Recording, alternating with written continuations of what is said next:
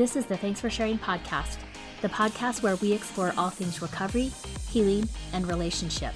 Remember to subscribe and download episodes in the iTunes Store, Google Play, or on the Podbean app. And while you're there, I'd love a review. Hi everyone, welcome to Thanks for Sharing. I'm your host, Jackie Pack. So I thought that the second half of 2021, which we are headed right into, was going to be less busy than the first half. And if you remember, I decided at the beginning of 2021 to slow down how often I was releasing podcasts because I knew that I had several big things coming up on my calendar and things to do at the first half of 2021. And I've accomplished those things, and those things are underway and going well. And I thought that, the second half of 2021 would be less busy and I could pick back up and release weekly podcasts. And I meant to do that this week. This podcast episode I meant to release last week, but it hasn't slowed down yet. And I don't know if it's going to slow down. Sometimes I think, what was I thinking? It was going to slow down. I hope to be able to get back to a weekly time spot where I'm releasing podcasts. Also, I don't know if that's going to happen. So I'd like to be able to say that starting with this episode, I'm going to be releasing them weekly. But I don't know that I can say that. I will for sure be releasing them every other week, barring technical difficulties. We had that I think it was with the last episode actually. So we are on the 8th principle. We are doing a series on the 12 principles by Dr. Patrick Carnes, and we are on principle number 8, which is commitment. Now, in his book, A Gentle Path Through the 12 Principles, Dr. Carnes wrote, "Creating a sustainable recovery involves much more than merely creating sobriety. It's a qualitatively different effort. It's the difference between 2D and 3D, between liking and loving, between involvement and commitment." He continues, "Commitment is absolutely critical to sustaining recovery. Our addiction rewired our brain to sabotage us, to constantly pull us back into our illness. In order to maintain our recovery, we need to continually re-engineer our brain, not once or until we reach a certain goal or threshold, but on an ongoing basis, day by day by day. Although commitment is partly about attitude, it is most about what we do, how we show up, what responsibilities we shoulder, what decisions we make, and what actions we take to sustain those decisions. Recovery is a team effort that requires multiple commitments: our determination to build a new life, the mindfulness of our inner observer, the help of trustworthy people, and the guidance of a higher power." He continues, "In step 8, we mentally redesigned our relationships with all the people we had harmed. Step 8 reads, made a list of all persons we had harmed and became willing to make amends to them all." He says, as we live principle 8, we mentally redesign our relationship with recovery. We no longer see recovery as something we practice, but it starts to become part of who we are. And we see that the principles of recovery are also the principles of living, and we commit ourselves fully to them. We addicts, he says, already have deep and intimate experience with commitment. When we were caught in our addiction, our commitment to it was nearly absolute. We got very skilled at obtaining whatever substance or experience we were addicted to. We committed great time and energy to planning and organizing these efforts, as well as to covering up our addiction. Our commitment to recovery needs to be equally thoroughgoing. This means bringing to resolution everything unexamined, undisclosed, unaddressed, or unfinished in our life. It also means asking ourselves moment after moment, what is the next right thing I need to do? He says, as we live the principles, our commitment to recovery broadens and deepens into a commitment to the world. And don't we all need people who are willing to practice the principles of living in order to make a commitment to the world? Now, you've heard me talk before about a project. I don't know that it's a project. It's kind of ongoing, although COVID kind of brought some changes to the plan that we had made. but you've heard me talk about a program or a project that I started, One Layer Deeper. And I started that with Amy Smith. At the time that I met Amy, she was in recovery herself. She had a very well-rounded, I thought it was a very helpful recovery podcast, Worth Recovery, some programs, offering groups, that type of stuff. And I've done some workshops with Amy, and we've co-led several intensives or workshops, different things like that we're doing under this company that we started, One Layer Deeper, which again goes one layer deeper into these principles of living, into the principles of recovery. So her and I have been working on a book. I don't know that I've talked very much about that. We probably spent most of last year working on the book. And, as I've talked to other therapists and other people that I know who have written books, it really is a labor of love. And we are nowhere near being done with the book, but we have compiled a pretty good outline of things that we want to cover in our book. And that will be released under the One Layer Deeper brand as well. And in that book, we're going to be dealing with intimacy disorder.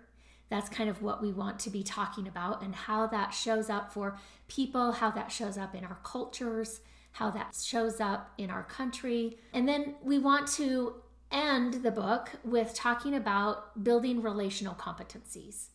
Now, these relational competencies are going to be helpful in, your primary relationship or your significant relationship with a spouse or partner, but also will be helpful just relationships in general. We can't really get through life without being in relationships, whether that's with coworkers or neighbors or kids or siblings or whatever it looks like. We have relationships in our life.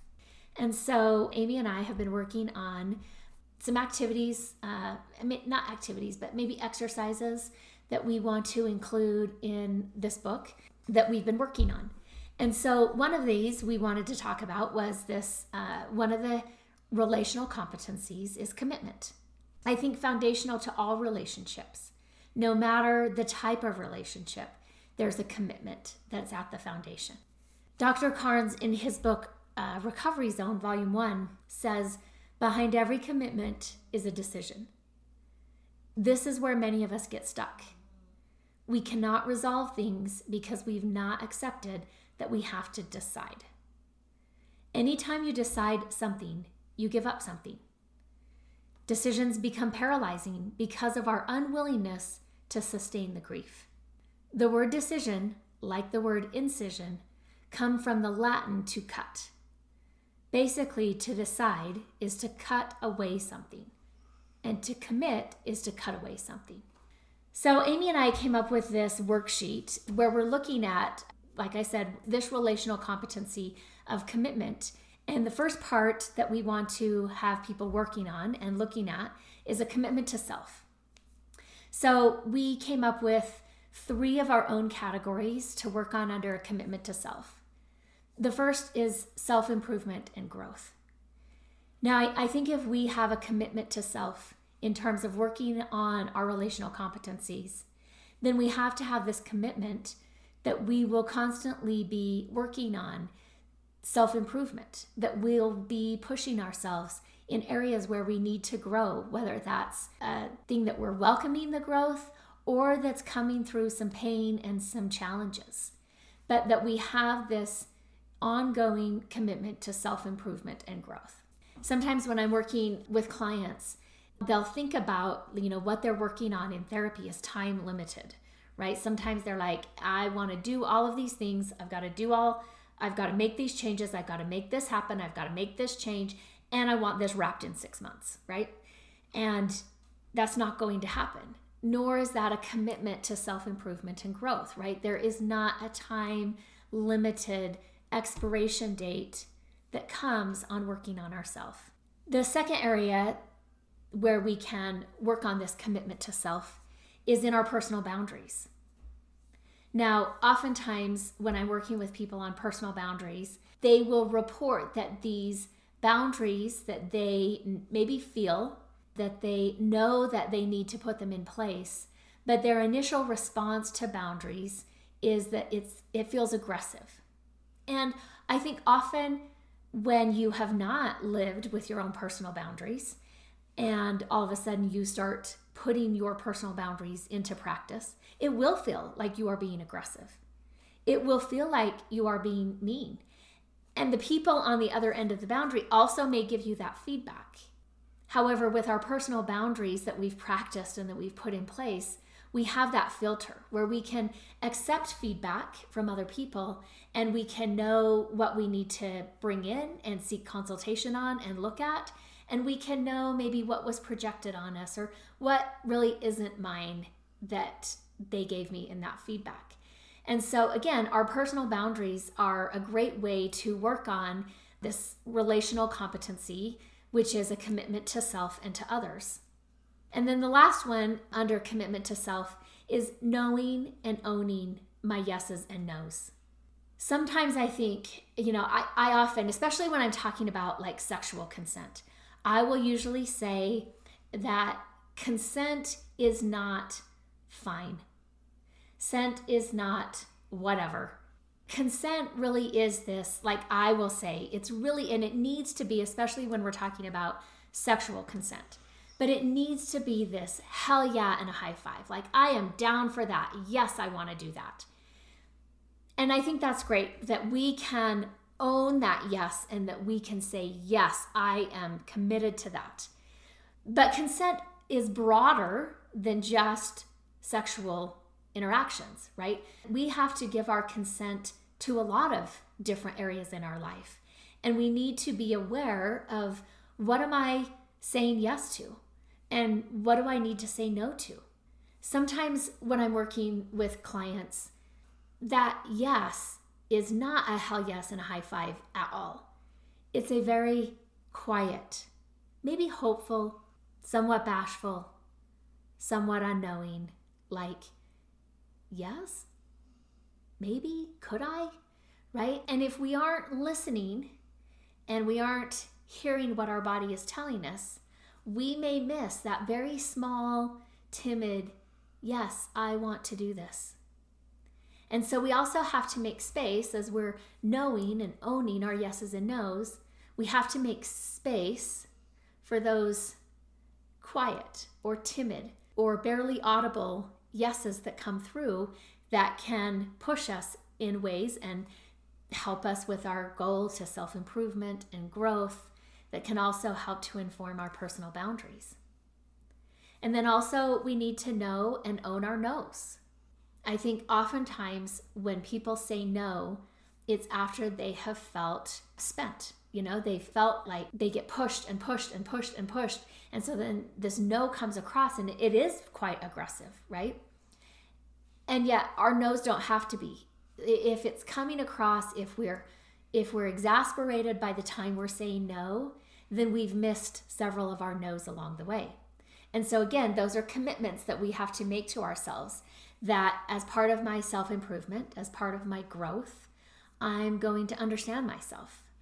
I'm going to look at my past. I'm going to look at my present. I'm going to look even towards the future in terms of where do I want to go. I'm going to see the boundaries that will help me get to where I want to go and who I need to be. And in that process, I'm going to need to know what my yeses are and what my nos are. And then, we leave a blank space, because I think everybody who is working on and improving themselves probably has an area that's specific or unique to themselves, where they can say, one of the areas that I need to make a commitment to myself is by being more honest. Or one of the areas that I need to make a commitment to myself is to not laugh when I don't think something is funny. Sometimes we do that laughter because it feels awkward or uncomfortable, instead of, not laughing when it's expected, which is a way of saying, no, I don't agree with this. No, I'm not participating in this. So there's lots of ways that we can look at and say, something that the first three are ways that, we've identified that everybody kind of needs to work on these areas as they're working on and committing to their self. And then leaving an area where it's something that that's personal or unique to your process. Then when we're looking at commitment to others, some of the things that we're looking at, again, we've identified 3 things that we think are important when we're making commitment to others. One of those is rigorous honesty. Now, if you've worked a 12-step program, you know that that's one of the things the steps asks for, is this rigorous honesty. And I've said before that rigorous honesty does not equal brutal honesty. We should not be brutal in our honesty. We have enough brutality. We don't need to do that in our relationships. Rigorous honesty also doesn't mean jabs and pokes at somebody, and then when they call us out, we say, "Hey, I was just being honest. I'm just telling you how it is," right? I think rigorous honesty requires some responsibility on our part.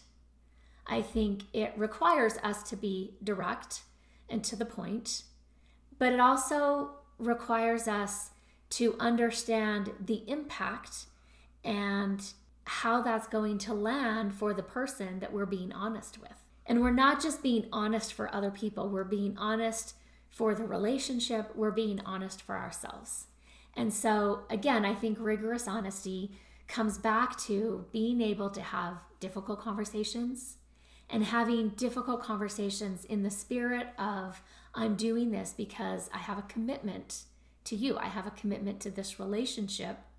And so I know I owe it to you to be honest. Another area under commitment to others is fidelity. Now, sometimes when I talk about this with clients, they may say, "Oh, I've only heard about infidelity. I never knew there was fidelity."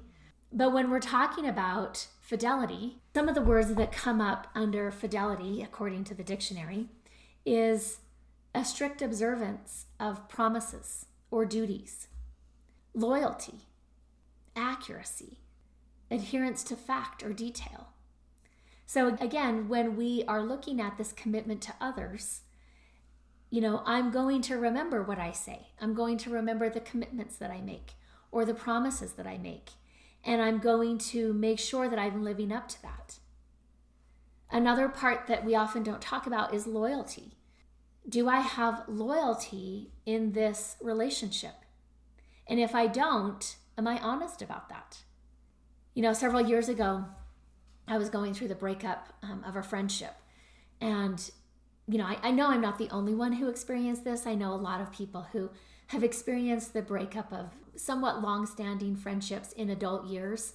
And it always catches people by surprise. It caught me by surprise. I think there's usually, some grief and some trauma that gets wrapped up in something all of a sudden ending.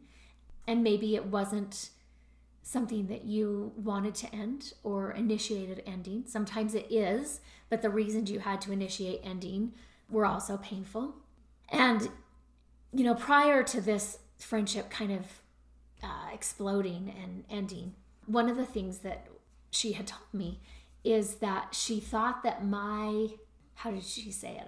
I'm not going to remember exactly word for word what she said, but basically, my requirement for loyalty was just too much. Like that she thought that it was unreasonable for me to expect loyalty. Now, again, it's not like Godfather type stuff. I'm not like asking for her loyalty because I'm involved in some criminal enterprise. And it wasn't like I wasn't also offering loyalty, right? I just felt like that if people are going to be close in my life, if I'm going to consider you a friend, I need to feel that you have my back. And not that you can't come to me and say, "Hey, this isn't who I know you to be," or "I saw this happen and I think you're better than that. Like that was not your best self." Like I am okay with friends giving me feedback, even if it's hard to hear.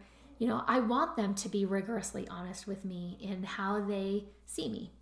But, if I'm not there, if I haven't done something, I want to be given the benefit of the doubt. I want somebody to, be loyal to me and not talk bad about me behind my back. And I don't think that asking for fidelity or asking for loyalty or commitment in our relationships is above and beyond. I don't think that that's an unrealistic expectation. I think it actually is a healthy expectation, one that we are both giving and receiving. And then the third one that Amy and I identified in commitment to others is having respect, support, and an understanding of their own boundaries. So again, I'm going to respect this person. Hopefully I'm not in a relationship with somebody that I don't respect. Sometimes that happens, and I think that's going to create some incongruence that at some point is going to play out in unhealthy, destructive ways. So I think it's important, whether that's our employer, whether that's our neighbor, whether that's our church leaders, whatever that looks like, I think we have to have a respect for this person that we're in a relationship with. I think as part of that relationship and the commitment we are making to others that we are in relationship with is to support them. Whether that's to support them in something they're doing, whether that's to support them emotionally and verbally or physically, right? I think we have to provide them with support. I'm just starting to realize you might hear my dog snoring in the background. So if you're hearing her snore, she's having a really good sleep. So respect, support, and then also we are going to be understanding that not just us gets personal boundaries, but also these other people who we are in relationships with also get to have their own personal boundaries. And that's something we have to navigate within the relationship through respect and through support. Now, I remember years ago when I was kind of a young mom, and one of my neighbors was my daycare provider. Helped her earn some extra money. Our kids were friends with each other. They were kind of the same age. And so it entertained her kids because, twice a week. At that point, I was only working 2 days a week, but they were really long days. And so I would drop my kids off, or, they would come home from school and they would go to this neighbor's house and, they'd kind of have a play date. And this had been going on, I don't know, maybe 2 years she had been my daycare provider. And then one day I came to pick up my kids and she said, "Hey, I need to talk with you about something." And I could tell that, I don't know, I had a sense that what she was telling me wasn't going to be easy for her to say. At that point, I didn't know if that was about me, if that was about her. I had no idea what she was going to tell me. But she ended up telling me that she actually wanted to pursue a career for herself. And that would make it so that she wasn't able to watch my kids 2 days a week. And I'm a working mom. I understand. First of all, I was kind of devastated because this was a pretty sweet gig that we had set up. My kids loved going to her house. They loved playing with her kids. She often told me that my kids were well behaved, or they made her laugh, and that they entertained her kids. And so it seemed to be working out both ways, right? And so I was disappointed that once again I was going to have to go through this process of finding another daycare provider for my kids, which if you've been in that situation, you know how consuming that process of finding somebody to watch your kids is, right? Because it can't just be anybody. You want to trust who you're leaving your kids with and what's going on while you're absent, all that kind of stuff. So she mentioned that to me. And of course I felt like oh man, this was a really sweet gig and I don't want to let it go. But she was giving me a boundary. She was saying, I can't do this anymore. It's worked out really great and I can't do this anymore. And so, I kind of said, oh, dang, I'm so disappointed. Like, this has been such a great arrangement. I totally understand you wanting to pursue a career. I want to be able to support that and respect your decision. And, I thanked her. I told her how great she was to my kids, how much my kids loved spending time at her house, that her, house just had a great feel. And I was so grateful that she was so welcoming to my kids to come stay there 2 days a week. And, I was basically thanking her. And then I asked, how much time do I have to find somebody else, right? And she kind of said to me, wow, I'm surprised you didn't push back. And that, which confused me. And I said, push back, how? In my mind, you told me you can't do this anymore.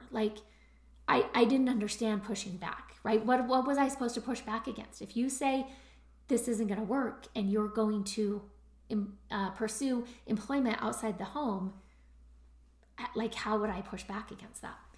And so we had a really great conversation where she just said, like, I don't know. Maybe I just don't have a lot of experiences where I tell somebody something that maybe is hard for them to hear and they just say, okay. And I said, well, I mean, okay, like that's something for you to look at in your relationships, right? I was working as a therapist. She knew that. And so I was like, okay, well, that's something for you to look at if this is a new experience for you to like state a boundary and have somebody accept it and work with it and say, how do we navigate this? And to end on good terms.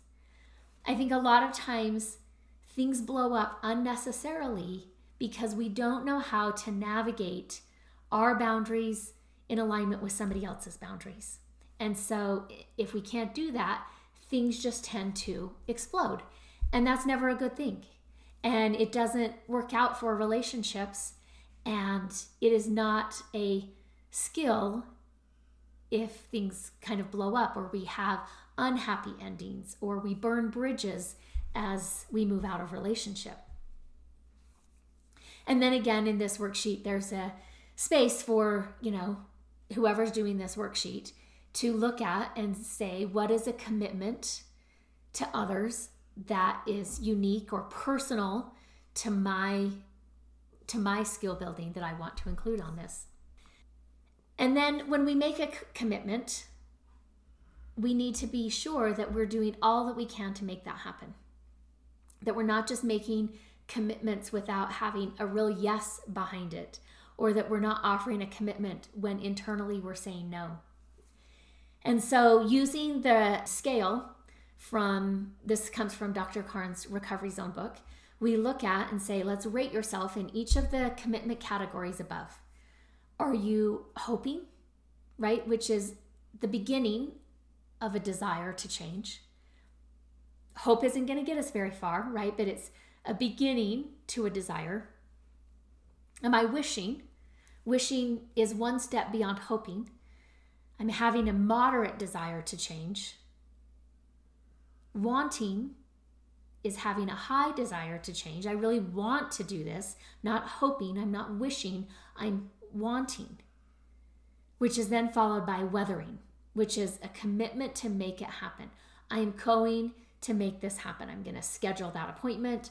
I'm going to meet with this person, right? Like that's that commitment where we start to take what we're hoping, wishing, or wanting, and we start to put some action behind that. And then I think for most of us, when we start to put some action to things, life has a way of pushing back and saying, how much did you want that? Right? And so that last number 5, where we're rating ourselves in each of these areas, is that I will go to any length. I'm going to use every possible advantage for success, right? And so I'm not going to be flaky. Yes, I'm going to have other commitments that come up, but I'm going to be mindful. I'm going to have awareness. I'm going to be intentional and organized with my commitments so that I can go to any length to make these things happen. Now, some of the areas that we are asking readers of the book, once it's finally published, to look at is which area of personal commitment is most challenging and why is that? And then which area of commitment to others is most challenging and why, right? Because there's some information and some cues in that why and in that reflection that is helpful for us to be aware of so that we can have success in making commitments to ourselves or to others. William Haller said, "You can do what you want to do, accomplish what you want to accomplish, attain any reasonable objective you may have in mind. Not all of a sudden, perhaps not in one swift and sweeping act of achievement, but you can do it gradually, day by day and play by play. If you want to do it, if you work to do it, over a sufficiently long period of time." At the end of this episode, I want to remind you that your story matters. Remember, there's something meaningful in every chapter. Don't wait to share your story until it's finished. Until next time, Jackie. The Legal Stuff. This podcast is solely for the purpose of information and entertainment and does not constitute therapy, nor should it replace competent professional help. The prayer of the perfectionist. Nobody has time for perfection. We are pursuing progress. Help me to remember the only step I need to focus on is the next right step for me.